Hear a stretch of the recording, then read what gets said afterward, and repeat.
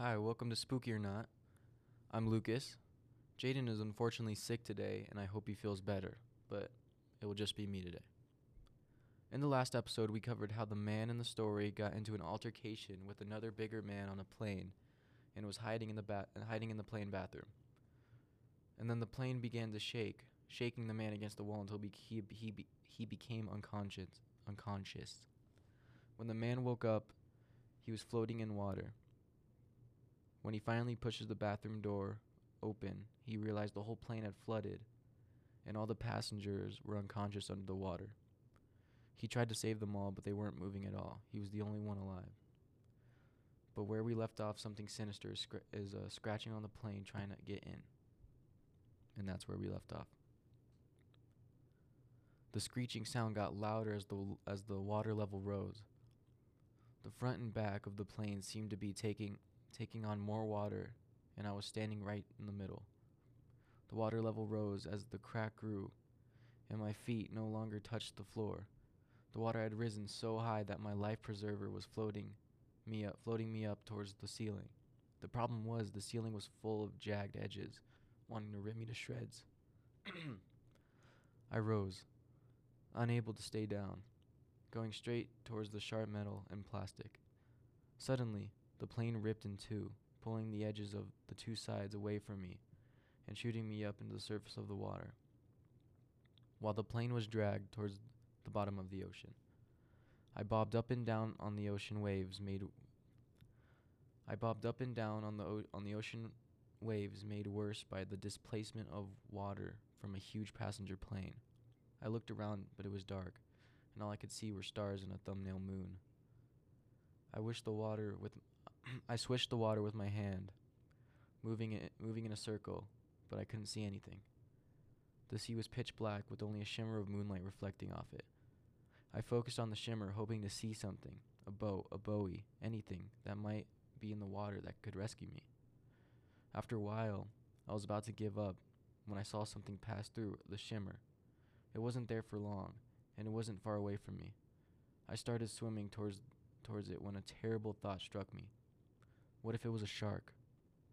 I stopped swimming and stayed as still as possible. My blood froze even though the water wasn't that cold. I had no idea where I was, or where anyone else was, and I had no desire to become a snack. As these thoughts raced through my mind, making me want to jump out of the water and run towards land, cartoon style, I felt something touch my leg. My body involuntarily made use of the endless bathroom I was floating in. I didn't move. I used every ounce of determination, fueled by sheer terror, to stay as still as possible. I waited for eternity. Nothing happened. Just as I thought to breathe a sigh of relief, something touched me again. It was toying with me, tenderizing me, waiting for me to lose it and start thrashing around so I could enjoy its meal. It bumped me again, this time on the head. Wait a minute, I thought. Sharks don't jump out of the water to get what's already in their reach. I took a deep breath and turned around to see what had been touching me. It was a fellow passenger floating in their life preserver. In fact, it was the man who had been in the bathroom. I breathed a sigh of relief. "So you made it too?" I said. The man stared at me silently. "You're not still mad at me for that silly bathroom thing, are you?" I said. He refused to speak. "Let it go, man," I said. "Be happy we made it through this." His eyes penetrated mine. "Fine, be mad if you want."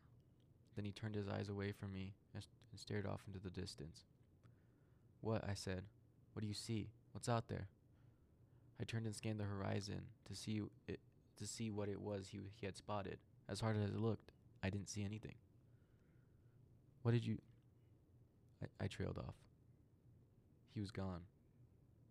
I was once again alone in the sea of darkness. I questioned if he had ever been there at all. What was happening to me? Was I losing my mind? As I questioned my sanity, I heard something off in the distance. I listened for a long time before I heard it again. It was a whistle. Not like someone whistling a tune, but a plastic whistle someone would use to call for help. This stirred a memory. I looked down at my life preserver, and sure enough, there was a plastic whistle attached to it. I pulled it free and began blowing it in answer. After several loud blasts, I waited. There was a whistle in answer. I began swimming towards where I heard this sound. After a few minutes, I stopped to rest and blew my whistle again.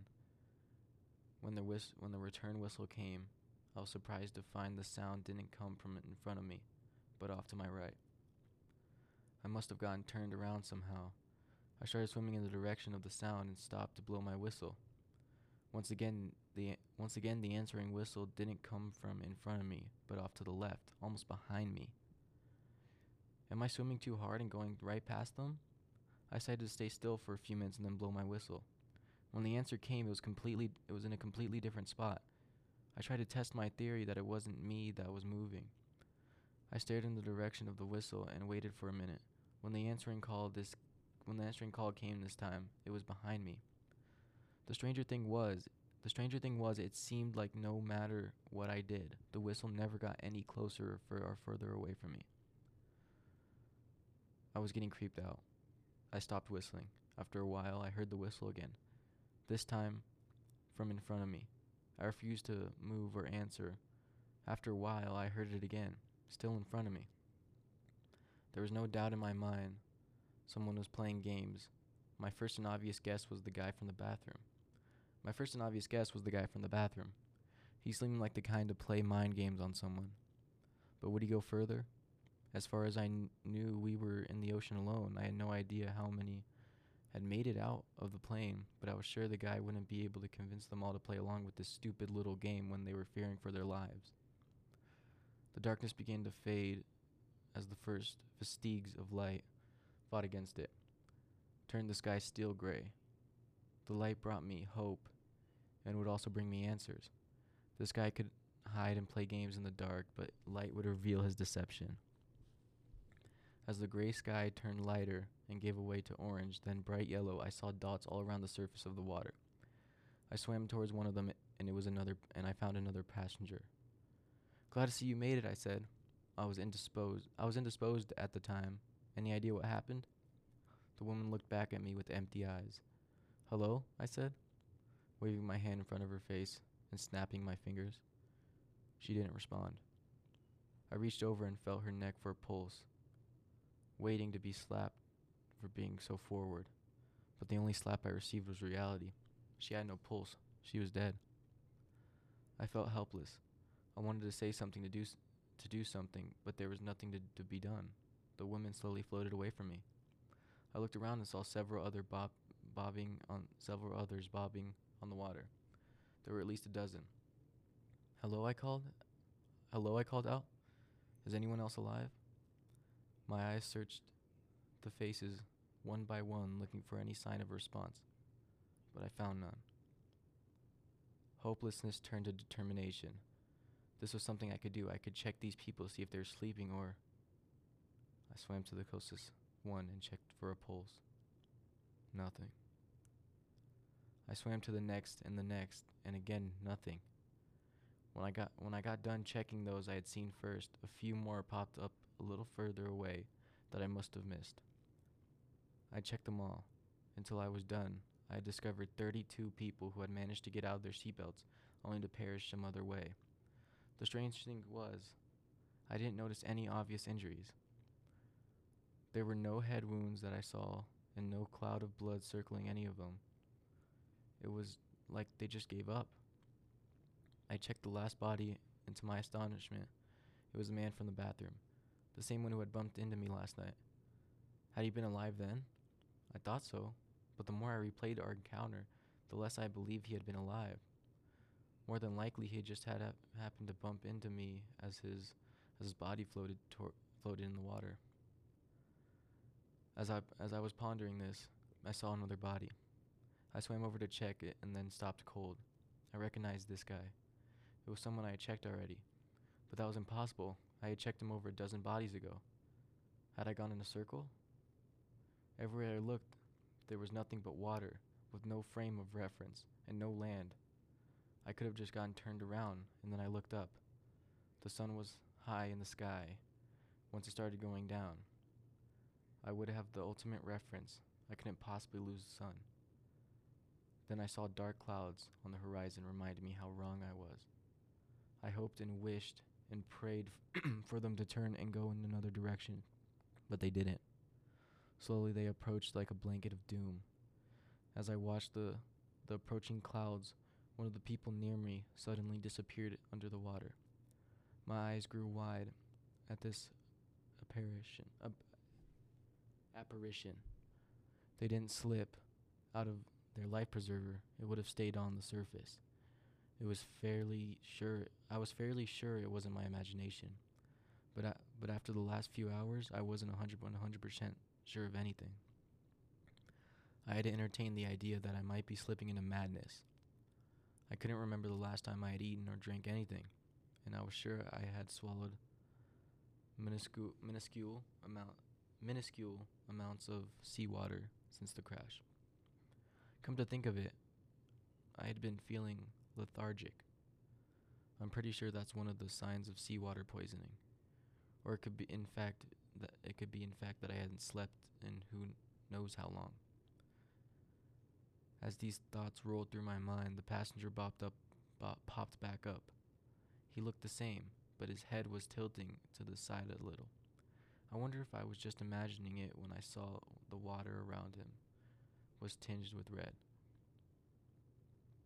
It reminded me of the scene in Jaws when the sheriff sees the first shark attack with his own eyes, and the camera zoomed in on his shocked and horrified face. That's how I felt at that moment. Only I was watching a movie. The danger was real, and it was swimming right beside me. I looked around and spotted the first fin cruising ominously along the water among the bodies. It went under the water as soon as another passenger dipped out of sight. She returned a few minutes later, also with her head listed on its side, and a red tinge to the water surrounding her. The shark must have eaten or most of their legs, disturbing the balance of the body that helped them straight up. And that'll be the end of this episode. And tune in. I mean, so far I think it's definitely spooky. It could be real, but we'll have to decide that once the story finishes.